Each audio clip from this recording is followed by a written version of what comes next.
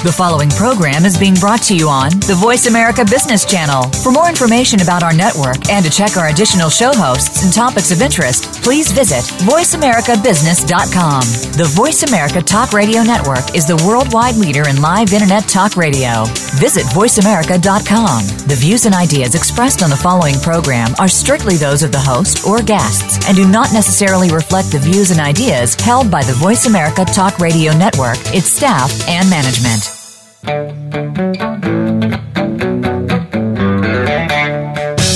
Welcome to Wagner and Winnick on the Law. For the next hour, Monterey College of Law's Dean Mitchell Winnick and law professor Stephen Wagner will discuss current legal events and public policy issues that are affecting our daily lives. They will not provide individual legal advice. If you have a specific legal problem, you're encouraged to contact a lawyer for legal assistance. If you do not have a lawyer, contact the local bar association or lawyer referral service in your community for recommendations. And now, here's Wagner and Winnick on the Law.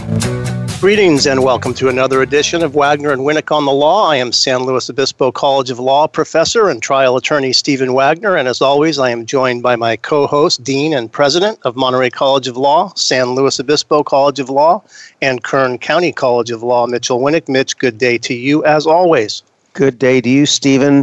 This is a busy show today. We've got something we've been waiting for 14 months to talk about. I know, and it's incredible. And we're referring to the full complement of the Supreme Court because with the appointment of Justice Gorsuch, we now have 9 Supreme Court justices. And as you alluded to, 14 months is a long haul to be going without a full complement of justices, so we can talk about the topics involving what it means to greet a new justice, what is that reception going to be like, what happens behind the scenes, and then move to the topic of what cases are going to be decided. That's exactly right. And let's just get let's get a little bit of technical aspect of the law out of the way, which we talked about 14 months. We've had the show before when we were talking about what happened in the gap, and some people may disagree with this, but let me lay out very briefly, because I want to move on to the cases themselves. Let's just briefly what went on for 14 months. So back in February of 2016, Antonin Scalia passed away unexpectedly. He was not the oldest of the justices. He was not one that was expected to die at this point in time. So it really caught everybody by surprise. And after that shock rolled off, and particularly since he's holds a very unique part in the court, being very conservative, a textualist, an originalist, had a very distinct voice on the court. Then President Obama nominated Merrick Garland to fill the position. And here's where you and I know in the past have slightly disagreed, but my take on it is for 293 days, the Senate of the United States Congress, both Republicans and Democrats, violated the Constitution. For 293 days, they failed to provide the advice and consent that's required under the Constitution when a president sends them a nominee. Then, after that 293 days, Trump was elected. Garland's nomination goes away because he was not approved. The next president has his say-so. And then Neil Gorsuch was nominated. And then we had a light speed rush to have him appointed. None of the disagreement, I think, really was centered around his qualifications as a justice. He's an eminent jurist from Colorado. I don't think anybody disagrees with that. But I believe what everyone watched was there is some payback when Congress doesn't respond to their duties for 293 days. Neil Gorsuch had a bit of a bumpy road coming through the Senate, and in fact, the Senate had to change a rule that's been around since 1917 in order to have him confirmed.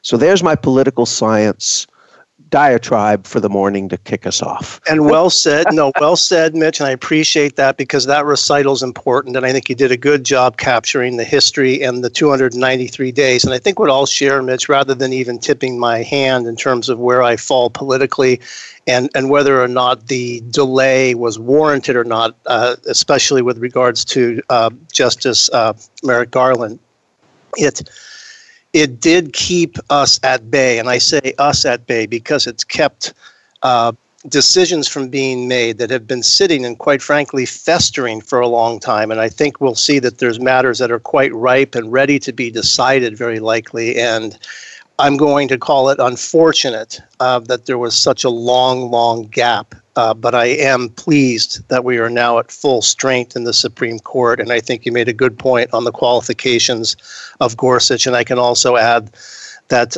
Merrick Garland was also quite qualified also. Yeah, and one thing to remember is that there were some cases that were decided during the time that the court was split 4-4. And the Supreme Court has broad powers. They can actually choose to rehear any case that they heard before but have yet to render an opinion on that was during the 4-4 time. So that the new Justice, Gorsuch, cannot write on the opinions of something that he did not hear. He was not sitting on the bench when it came. But the court, on their own motion, can decide to call those matters back, have them argue it again with all 9 justices, and then he could participate. So that'll be interesting to see whether they choose to do that. It's a bit of an extraordinary step, but it'll be interesting to see if they can do that. Yeah, I think that's a good point, Mitch. And the other thing that goes along with that same issue is that I think the justices can hold back on certain decisions, recognizing the need to be in a full complement and have all 9 justices. And it may well be that they certainly welcome the addition of Justice Gorsuch for niche-specific cases. I think that kind of thing happens also. And it's, we'd like to talk a little bit about what the first day is like, because I think today's the day that they gather in conference and they vote on cases that are potentially under review, and it takes 4 of the justices to agree to hear a case. So today will be I think the maiden entry for Justice Gorsuch, and it'll be interesting to talk about what his day is going to be like. Well, I found it very interesting to read the articles about what the junior justice has to do, and they talk about it in terms of almost hazing. That's a good call, Mitch. I actually thought of hazing too. Oh, it's just hard for me to wrap my mind around hazing a justice of the United States Supreme Court. But every organization has its hierarchy, and he is now the junior person on the team. And evidently, there are 2 very specific things that the most junior person must do. And we talked a little about it before we started the show, right? So he has to, quote unquote, open and close the door. Yeah. Yeah, there's a role that I think loosely goes by the moniker or the name doorkeeper. Right. Of course, it's got a formal definition, but I mean, just hearing the doorkeeper label kind of does make you think of, oh boy, this has got to be like quite an initiation process. But doorkeeper actually is a role whereby that justice is receiving incoming information and actually sorting through a lot of materials that I think will become relevant in the vetting process of cases. But almost a secretarial role in some ways on behalf of the other 8 justices. Yeah, that's right. And then there's the physical role as well, because evidently they have a private inner sanctum, which that doesn't surprise me at all, in which they have certain meetings in which it's only the justices. None of their research attorneys are with them. No one else is in the room. It's right. Just no subordinates, right? Exactly. And the most junior justice has the chair closest to the actual physical door, where individuals would bring in, if they need to bring them a message or bring something, they knock on the door. And the most junior justice is the one that has to get up from the table and go over and open the door to see what they want. Yeah. Yeah, so it reads almost like there's a security component to it also. You know, and, the other one I loved, which I did chuckle, is they talk about the most junior justice has cafeteria duty, right? Wow. And I'm thinking, wow, what could that be? And then they talk about the fact that the most junior justice has administrative roles, because we forget that the Supreme Court has a lot of employees. You know, there's administrative staff, there's all of the folks, like you said, the mailroom. I mean, there's all kinds of things, and they have an actual cafeteria that all of the people who work in the Supreme Court get to partake.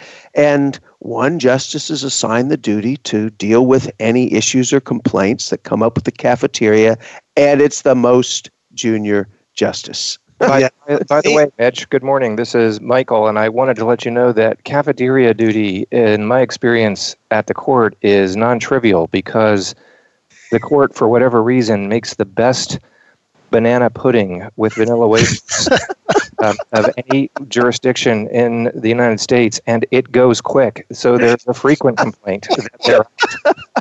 Welcome, Michael Cohen. Michael Cohen's our frequent guest co-host. Michael's an international attorney with the law firm Shepard Mullen, and also is a constitutional law professor. And we're delighted to have you join us today, Michael. I'm delighted to be with you both. Good morning, Mitch and Stephen. And hi, Michael. How are you? So, doing well. I hope you are as well. Yes, thank you.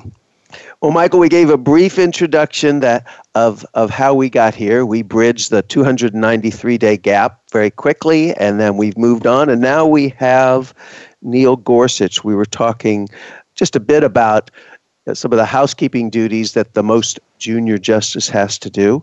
But what we're going to want to move into, and we're delighted you're here to help us with, is to talk about how is this going to change the complexity of the court?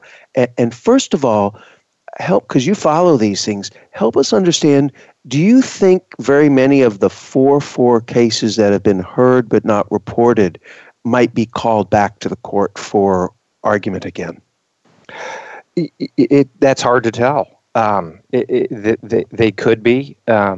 It will entirely depend on the votes for cert, and they would be there one way or the other. So tell everybody what's a vote for cert. Of course, the Supreme Court appeal process is discretionary. So the court takes cases at its discretion on appeal from the circuit court, which is the general appellate court in the federal system.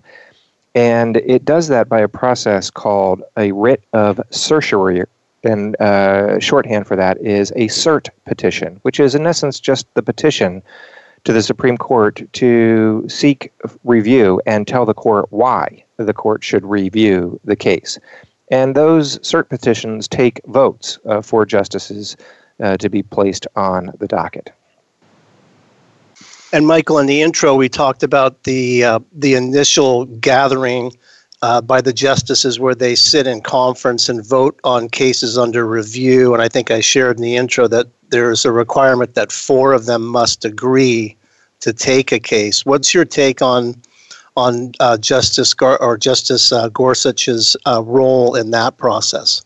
He'll have a role. Everybody does. It's an equal role. It can be any 4 justices. And we talk about change on the court with Justice Gorsuch, but ironically, because he's replacing Justice Scalia, there's really no change in the political ideology of the court. Most folks think Justice Gorsuch is not only an extraordinarily high caliber judge and completely qualified for the court, as I heard you all mention earlier, but his political leanings and his judicial leanings, more importantly, are very in line with the justice he's replacing. So the court potentially isn't changing from where it was before Justice Scalia's untimely death. Okay, so he does have a seat at that initial review to decide whether a case should be heard. He does. Okay, great. Yeah, I think it's going to be fascinating. He strikes me as someone who's going to balance both, and I say this only from watching the hearings and reading about him, but he strikes me as someone who's going to not just come in like a bull in a china shop, that he's going to be very respectful of the other justices. He's going to listen and learn. But I also suspect that he is not going to waste 1 second from a judicial standpoint of jumping into bringing his opinions into these cases. That's the sense I get too, Mitch. He's a solid judge with a good foundation in human experience and life. And at the end of the day, it is that experience, that American experience, in fact, that governs how the judiciary decides cases, because the law is based on our experience. Well, we are coming up on our first break, Michael and Mitch, and I think we should probably set the table a little bit, if we can, briefly about the potential cases that are coming up to be heard, because there will be significant cases heard, and I'd imagine that the justices will get to work right away, because I think oral arguments are scheduled for several cases. And Michael, we want to hear your take on some of those cases, and maybe get into the topic of the background facts on some of those cases. So when we return, let's expand on that topic. You're listening to Wagner and Winnick on the Law over Voice America Radio. We are at full strength here now. Professor Michael Cohen has joined us, and we're talking about Supreme Court cases and the addition of Justice Gorsuch.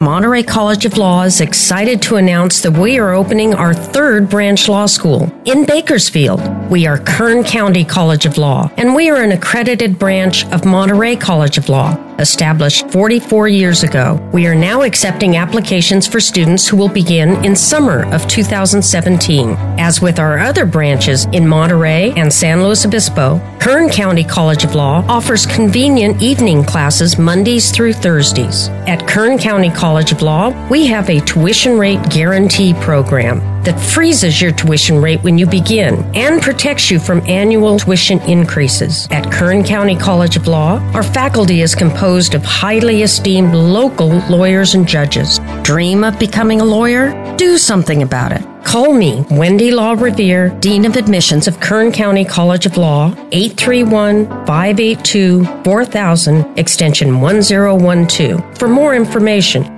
Beginning with the Continental Congress in 1774, America's national legislative bodies have kept records of their proceedings. Did you know that these records are available to you online for free? This is Mitchell Winnick, co-host of Wagner and Winnick on the Law, with a reminder that there are times that you can take the law into your own hands. Congress.gov is the official website for the U.S. House of Representatives and the U.S. Senate. It is published by the Library of Congress and includes the public records of the U.S. Congress, the Government Publishing Office, and the Congressional Budget Office. Remember, members of Congress work for us, and if you want to see what they're doing, go to congress.gov and watch the actual sessions of Congress, or look up any law that's being proposed. That's congress.gov, congress.gov. Many people believe that law firms are pretty much the same. At Sheppard Mullin, we don't. Our law firm believes that what separates us from the pack is not what we do, but how we do it. Aggressive, not conservative. Team players, not one-man bands. Problem solvers, not just legal practitioners. Our clients clearly understand and value this difference. Sheppard Mullin is a full-service Global 100 law firm with more than 750 lawyers.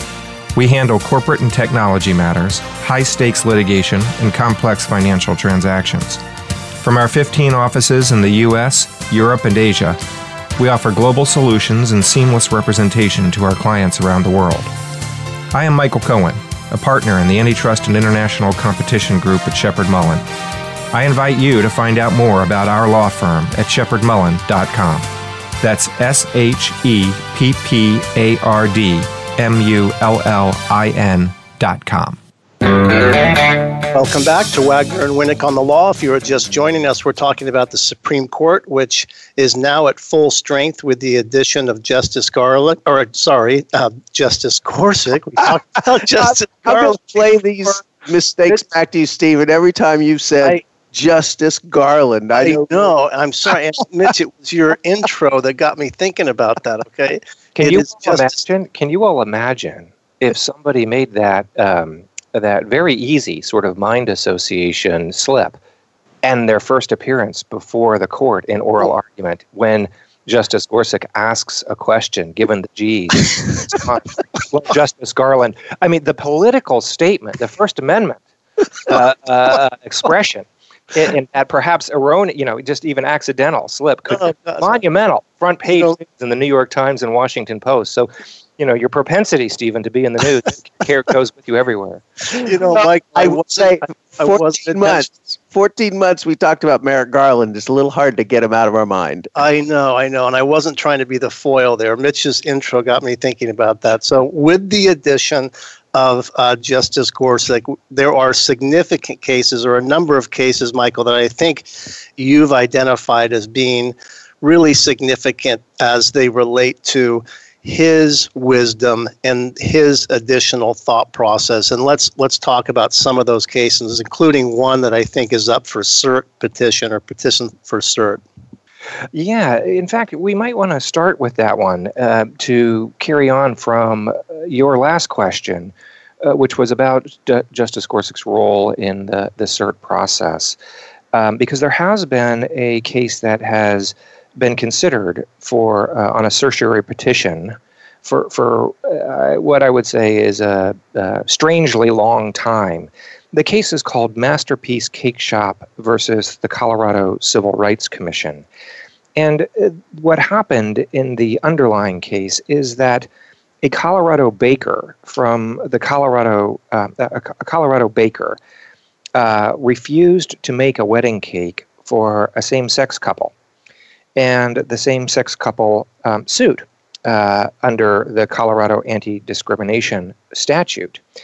And that case went all the way up to the through the Colorado process, and the Colorado Court of Appeals found a violation of the state discrimination laws.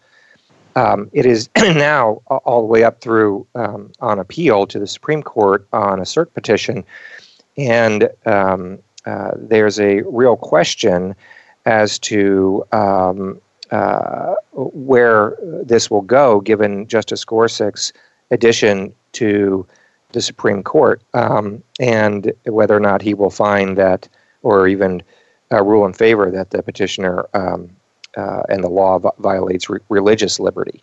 So, Michael, a quick insert just for the non-lawyers in the group. The fact that he's from Colorado really doesn't matter because he was a federal judge, and the case you just discussed that came up through the state court system, correct? It did. And the issue in the case is whether, absolutely right, Mitch, very good point, and as all points are. And the issue in the case is whether the Colorado baker has the First Amendment right through his religious liberty to refuse to bake a cake for a same-sex couple on grounds that he doesn't believe in same-sex marriage.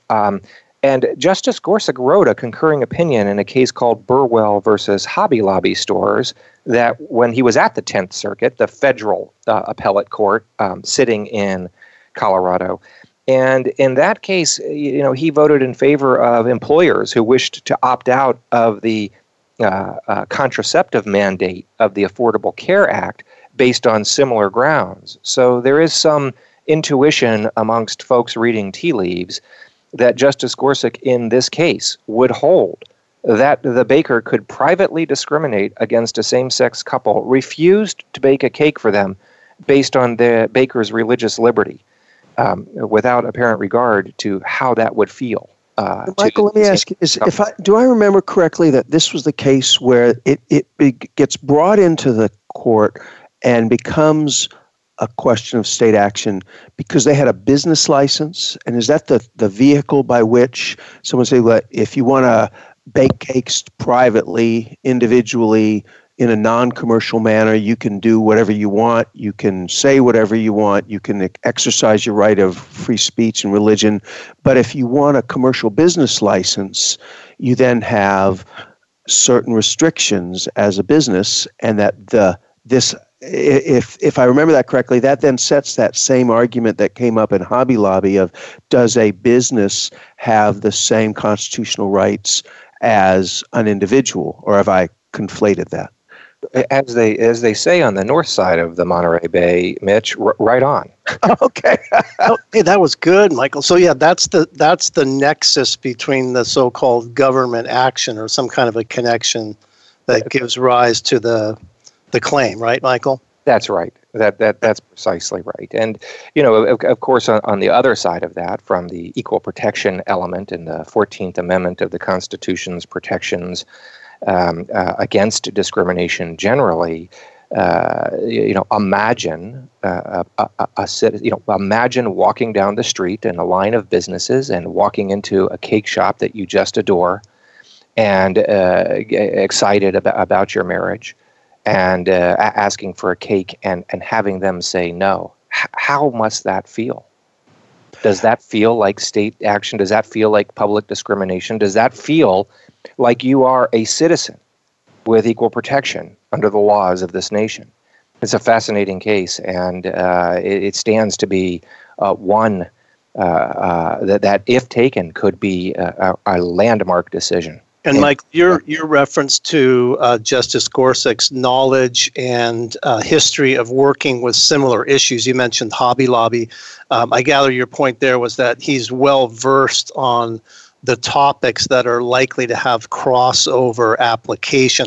You may have also tipped your hand that he's likely to, or were you tipping your hand that you predicted that he would come down in favor of the business owner, or just that he's got the bandwidth intellectually by virtue of the Hobby Lobby exposure? I think both, Stephen. Both, yeah. I think you're absolutely right in my usual too geeky way of getting closer to the law than the bigger picture warrants. He has experience with a case. And wrote a concurring opinion, not the majority opinion, but a concurrence with the majority opinion in a case that reveal a leaning where he very well may, go with the baker and the free exercise notions rather than the couple. And the equal protection of the law notions. And, the cases that pit these things together are quite extraordinary, and also even more interesting in the current climate, given the fundamental rights at stake with respect to same-sex issues from recent decisions by the court. Yeah, Michael, am I going too far on this by saying that, as I was reading some of Gorsuch's testimony, he claims that he's a textualist similar to Scalia, which he wants to read the exact words of the Constitution and try to apply them. And he reinforced that, that when you have equal protection for all individuals, he believes that, and he believes he's going to apply it from that basis. But what gets me thinking beyond just that, what seems like a pretty straightforward statement, is when you add Hobby Lobby in, and then it sounds like we're going to get back into some campaign finance issues in this term as well. We've extended the concept of who's entitled to constitutional rights. And in each of those, what seem like disparate cases, and this as well, you've got a corporation alleging that they've got constitutional rights. So one, it's a corporation with a business license that says it still has a constitutional right under freedom of religion, and Hobby Lobby, it said the same thing. For corporations that want to give money to campaigns, they're saying the same thing. So doesn't this go, am I going too far in saying that I think this may be opening a door to additional discussion of how we're going to define who gets a constitutional right? No, you're not going too far at all, and this is really a politics aside, the textualist nature of Supreme Court judiciary philosophy, although certainly valid in many ways and important in many instances, also has to always be caged around the context that at the time these words were written, people had slaves. Not everybody could vote. The nation was far from the experience that we have evolved into to this day. So to apply textualist interpretations can be dangerous from a judicial philosophical standpoint in the 21st century to a whole set of people who have worked very, very hard for constitutional rights and equal treatment, not just in the past 10 years or the new millennium, but over the past 250 plus years of this nation's history.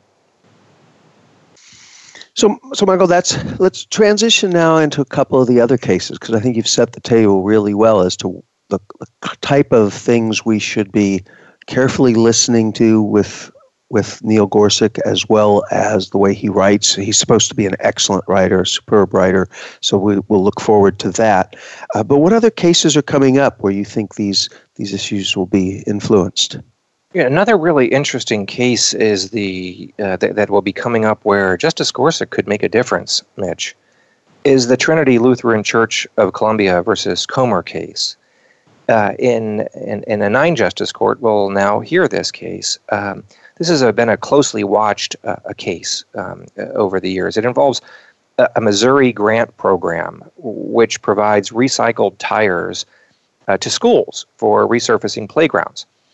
And under that program, a Lutheran church in Missouri applied for public money to resurface its playground with the recycled rubber tires, and was denied that on grounds that it would be an establishment of religion and would violate the Establishment Clause, which is a clause that precludes state-sponsored or government-sponsored and certain entanglements with religion or particular religious organizations, or any religious organizations, really. And this case is not one that's up for cert. This case will be heard by the full court. And folks think that this will be, many folks think this will be a very, very, very close decision, and that Justice Gorsuch's vote could be the deciding vote in the case. So, Michael, this is a case that's actually poised or set for oral argument. Is that right? That's correct. That's correct. And so the framed issues here are going to be, as you indicated, the Establishment Clause, which is really going to focus on whether or not the grant program, as you've described, is or can be interpreted as tantamount to favoring religion. Is that the spirit behind the argument? Yeah, generally speaking, Stephen, that's right. This is not absolute by any means, and in fact, it's so not absolute. I shy away from even making the categorization, but I'm going to. Generally speaking, the left of the court, if you will, the left-leaning judiciary of the court, which is the 4-justice constituency now, really favors the state in these types of establishment cases. And the right of the court usually typically favors the church in these Establishment Clause cases. And the Establishment Clause cases as a whole involve, for the most part, government programs and assistance of religious organizations, even to the extent of permitting religious organizations to hold meetings in public spaces and those types of things. So the tea leaves here in the tea leaves here are that Justice Gorsuch may, in fact, favor the church, and that the church may get its playground. Michael, let me put you on hold on that topic because we are coming up on a break, but I think it's a fascinating discussion to continue. We'll expand upon some of the cases that are likely set for oral argument when we come back from the next break. We've just talked about Trinity Lutheran Church. When we come back, we will continue that discussion. You're listening to Wagner and Winnick on the Law over Voice America Radio. We're talking about the Supreme Court with the new edition of Justice Gorsuch. Don't go away. We'll be right back after this short break. If you've been considering a new career, now is the perfect time to look into the field of law. Whether you're fresh out of school or just thinking about change, the San Luis Obispo College of Law is now accepting applications for 2017 admission. The San Luis Obispo College of Law is an accredited branch of the Monterey College of Law School. You can get a law degree from an accredited law school right here in San Luis Obispo. San Luis Obispo College of Law's highly esteemed faculty is comprised of local judges and lawyers. San Luis Obispo College of Law classes are held conveniently in the evening. The San Luis Obispo College of Law's campus is located at 4119 Broad Street at Tank Farm in SLO. Make today the first step in changing your life. Attend an informational session and get answers to your questions. Call Dean of Admissions Wendy LaRiviere at 805-439-4096. Visit slowlaw.org for more information. That's slowlaw.org. Did you ever wonder what is the basis of international law? Where would I even go to look up international laws? This is law professor Michael Cohen with a reminder that there are times that you can take the law into your own hands. The United Nations Treaty Collection is an online database that provides information on more than 560 treaties and international legal documents deposited with the United Nations. The database also indicates which countries have signed, ratified, or lodged objections to the treaties. These legal agreements are the basis of international law. They cover topics such as human rights, disarmament, commodities, refugees, the environment, and the law of the sea. Lately, we have heard political candidates making lots of statements about enforcing international law. But if you want to be better informed about the actual laws in place, go to treaties.un.org. That is treaties.un.org. The U.S. Constitution has recently created national headlines in the debate about filling the vacancy created by the sudden death of Supreme Court Justice Antonin Scalia. The President and certain members of Congress are at odds about what the Constitution requires when there's a vacancy on the Supreme Court. Who is right? And how can everyday citizens be informed enough to know the answer? This is Mitchell Winnick, co-host of Wagner and Winnick on the Law, with a reminder that there are times that you can take the law into your own hands. ConstitutionCenter.org is a website published by the National Constitution Center. The center was established by Congress to provide information about the United States Constitution on a nonpartisan basis. If you want information about the Constitution's history and what it means today, go to ConstitutionCenter.org and form your own opinion about the law. Welcome back to Wagner and Winnick on the Law. If you're just joining us, we've been talking about the Supreme Court and specifically cases that are likely set for oral argument. Professor Michael Cohen has joined us for this discussion. And when we left off during the break or before the break, we were talking about Trinity Lutheran Church, Michael and Mitch, and the discussion of the Establishment Clause came up. And Michael, you had referenced previously that Justice Gorsuch may be bringing significant wisdom to the court because of his exposure and experience in the Hobby Lobby case. And let's talk about how his addition and his contributions in Trinity Lutheran Church may play out and introduce the idea of free exercise of religion, which is another significant issue. Sure, Stephen. So in Hobby Lobby, which again was the case that allowed businesses to opt out of the mandatory contraceptive provisions of the Affordable Care Act based on free exercise grounds, was as you say, Stephen, a free exercise of religion case. The First Amendment to the United States Constitution has two very distinct religious freedoms that are extraordinarily, different. First is the free exercise. The government, no law shall prohibit the free exercise of religion, and this law or this protection exists to ensure that people of all faiths have the freedom to openly associate and exercise their faith, that they don't have to do it in secret, in fear of persecution.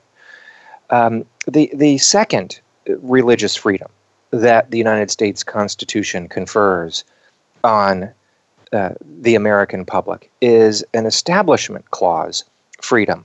And this is a very different freedom and a very interesting one, because there are plenty of libertarian nations around the world in the East and the West that have established religions. But in America, the government cannot establish a religion. The government, and that over time, that has been interpreted to all types of cases where the government gets entangled with a religious organization and either can or cannot support that religious organization in some way. And, Michael, let me, if I can interrupt just briefly and just add this. I think if you look historically at the Establishment Clause cases, something as innocuous as tacit endorsement of a certain religion has actually been a significant showing for Establishment Clause purposes, right? I mean, it's a pretty low bar, isn't it? It is. And there are many people in this nation that say, for example, or feel that we're a Christian nation. Nothing could be farther from the truth. In fact, the nation was designed not to be. The nation was designed to be an anything nation, and that was critically different. And that is critically different than, say, Stephen, the United Kingdom, where the government and, in fact, the courts in the United Kingdom are the final arbiter for the Church of England. Let me throw in that as all constitutional law issues, they get complicated. But here you have the case, if I read this correctly, that Trinity Lutheran Church has opted out of their own choice to incorporate themselves as a religious organization, not as a regular corporation, and by doing so, as a religious nonprofit, take advantage of federal and state tax breaks, another federal law issue, but they want to opt out of being able to pay their taxes by self-designating themselves as a religious organization, but they want to opt in to a government program that says that they should get rubber tire pellets for their playground. I mean, it would seem that this is going to require a more narrow tailoring of a decision than something as broad as the Hobby Lobby, which was a First Amendment freedom of speech or freedom of religion case. That's right, Mitch, and indeed, the tea leaves in the reading of Justice Gorsuch on the free exercise of the First Amendment is really not related in any way to how he may rule in an Establishment Clause case. It would be perfectly, it would not be surprising to see a new justice or any justice like Justice Gorsuch feel very strongly about free exercise and somebody's true beliefs and the freedom to exercise those beliefs, and view the establishment side very, very strictly, to the degree that Stephen mentioned earlier, almost no state support for religious organizations, and particularly one who has indeed opted for all of the benefits of an established religious organization and now wants to avail themselves of the public tax money that has been paid in and secular set aside for secular activity. Michael, let me see if I got it right. So it's sounding as if there is a possibility that Justice Gorsuch would be what I'll call intractable on the Establishment Clause issue, but perhaps more flexible on free exercise. I just got it backwards. I did that exact thing. Did I reverse it? I'm sorry. Reversed. Yeah, sorry. Bad enough that you called him Garland. Now you're going to have him reversed on one of his fundamental principles. Yeah, sorry, I reversed that. And let me ask one other thing. Exactly. Sorry. There's so many things to talk about here, but I want to get one more thing in because you've just triggered that thought of that. See, I think we're not going to be able to predict Gorsuch's decisions on a lot of these things. You point out very well that it's a narrow body of writing, and there are many things that he has yet to decide on. But for example, let me just throw out one that Stephen and I talked about recently, sanctuary cities. I think most people would be surprised that I think when you read his prior leanings as a textualist, as an originalist, that he, like Scalia, is, if that comes up to the Supreme Court, is very likely to be in favor of sanctuary cities because he believes strictly in the restriction of the federal government unless those rights are granted in the Constitution. And many of us think that an attempt to limit states, cities, counties by the federal government exceeds those rights that were given in the Constitution. Yeah, it's a fascinating issue. And I agree with you in many ways, in all ways.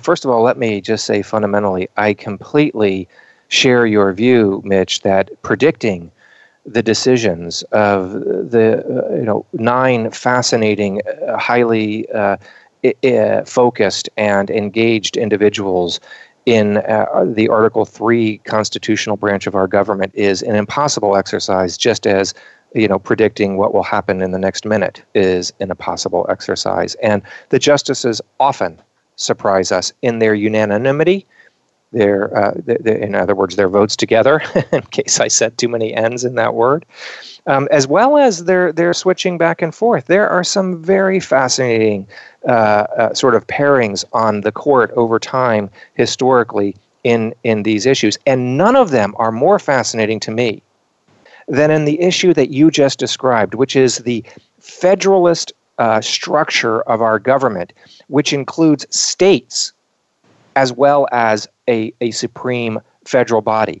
The Constitution gave to the federal government enumerated powers, and those that were not enumerated were reserved to the states by the 10th Amendment of the Constitution expressly, and actually, even without the 10th Amendment, fundamentally in the structure of our government.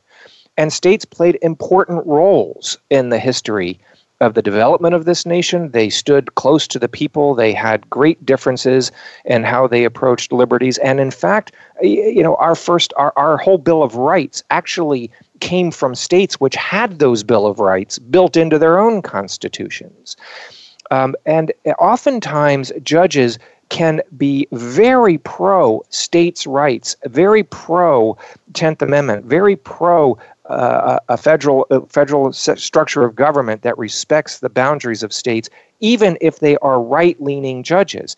They often come from states. Justice O'Connor from Arizona being chief among them. She was such a proponent and champion of states' rights and the ability for states to be laboratories for the people and gauges of what the people want. And in these issues of sanctuary cities, that's what you're talking about. The sanctuary cities and the laws around them aren't saying we are going to violate federal laws. What they're saying is we're not going to devote our state resources to enforcing federal laws. We're not going to lend assistance in our states with our state police and our state jails and our state institutions to support these particular federal policies.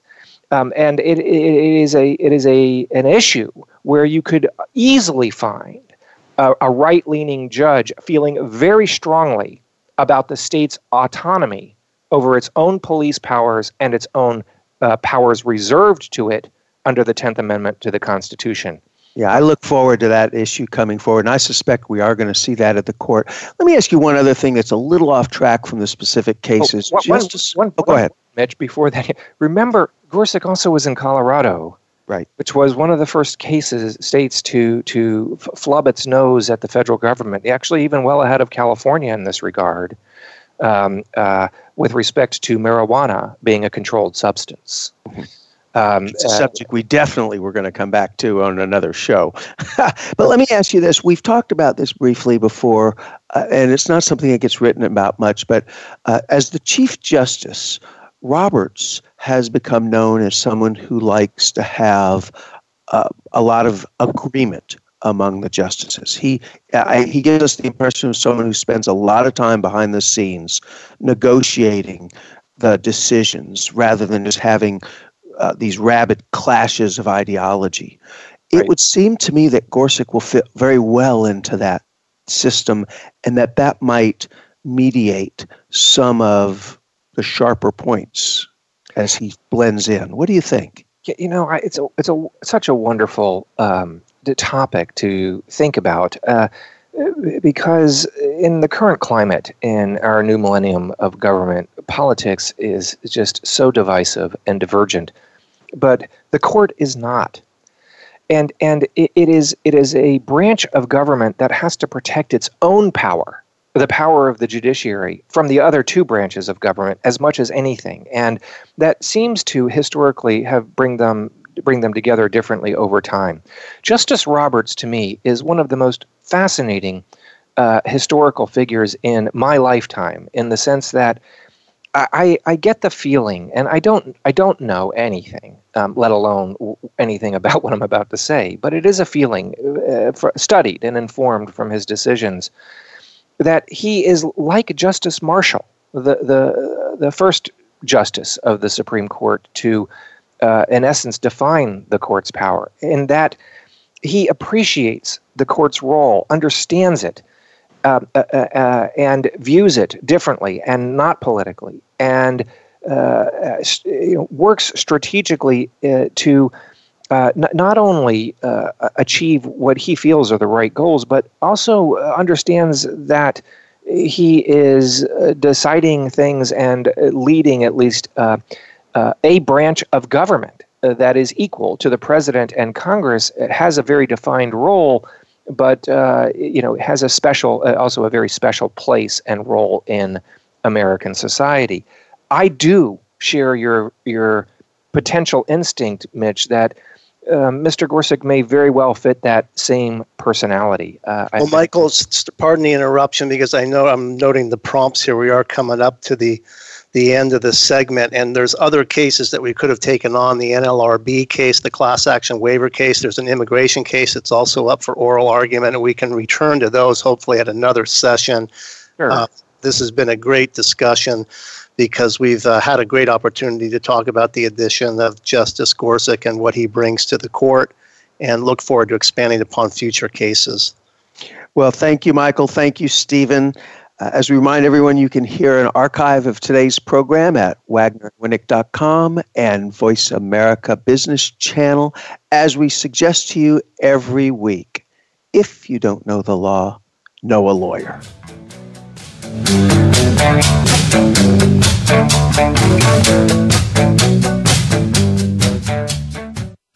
I never finished college. I had a baby and it was time for me to do more with my life. I wanted to be an attorney and be able to help people, but I didn't know that I could go to law school without a 4-year degree.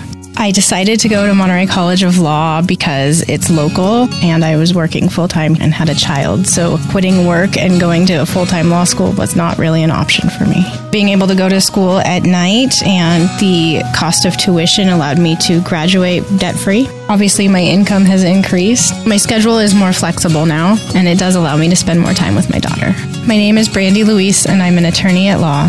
Did you dream of becoming a lawyer? You should know that you can apply to Monterey College of Law without a bachelor's degree. I'm Wendy Law Revere, Dean of Admissions of Monterey College of Law. We're accepting applications now for our spring start. Dream of becoming a lawyer? Do something about it. Find out how at montereylaw.edu.